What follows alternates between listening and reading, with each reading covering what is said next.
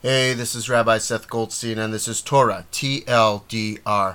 The saga of Joseph continues in our portion of Miketz. After correctly predicting a famine based on his interpretation of Pharaoh's dreams, Joseph is put in charge of food collection and distribution.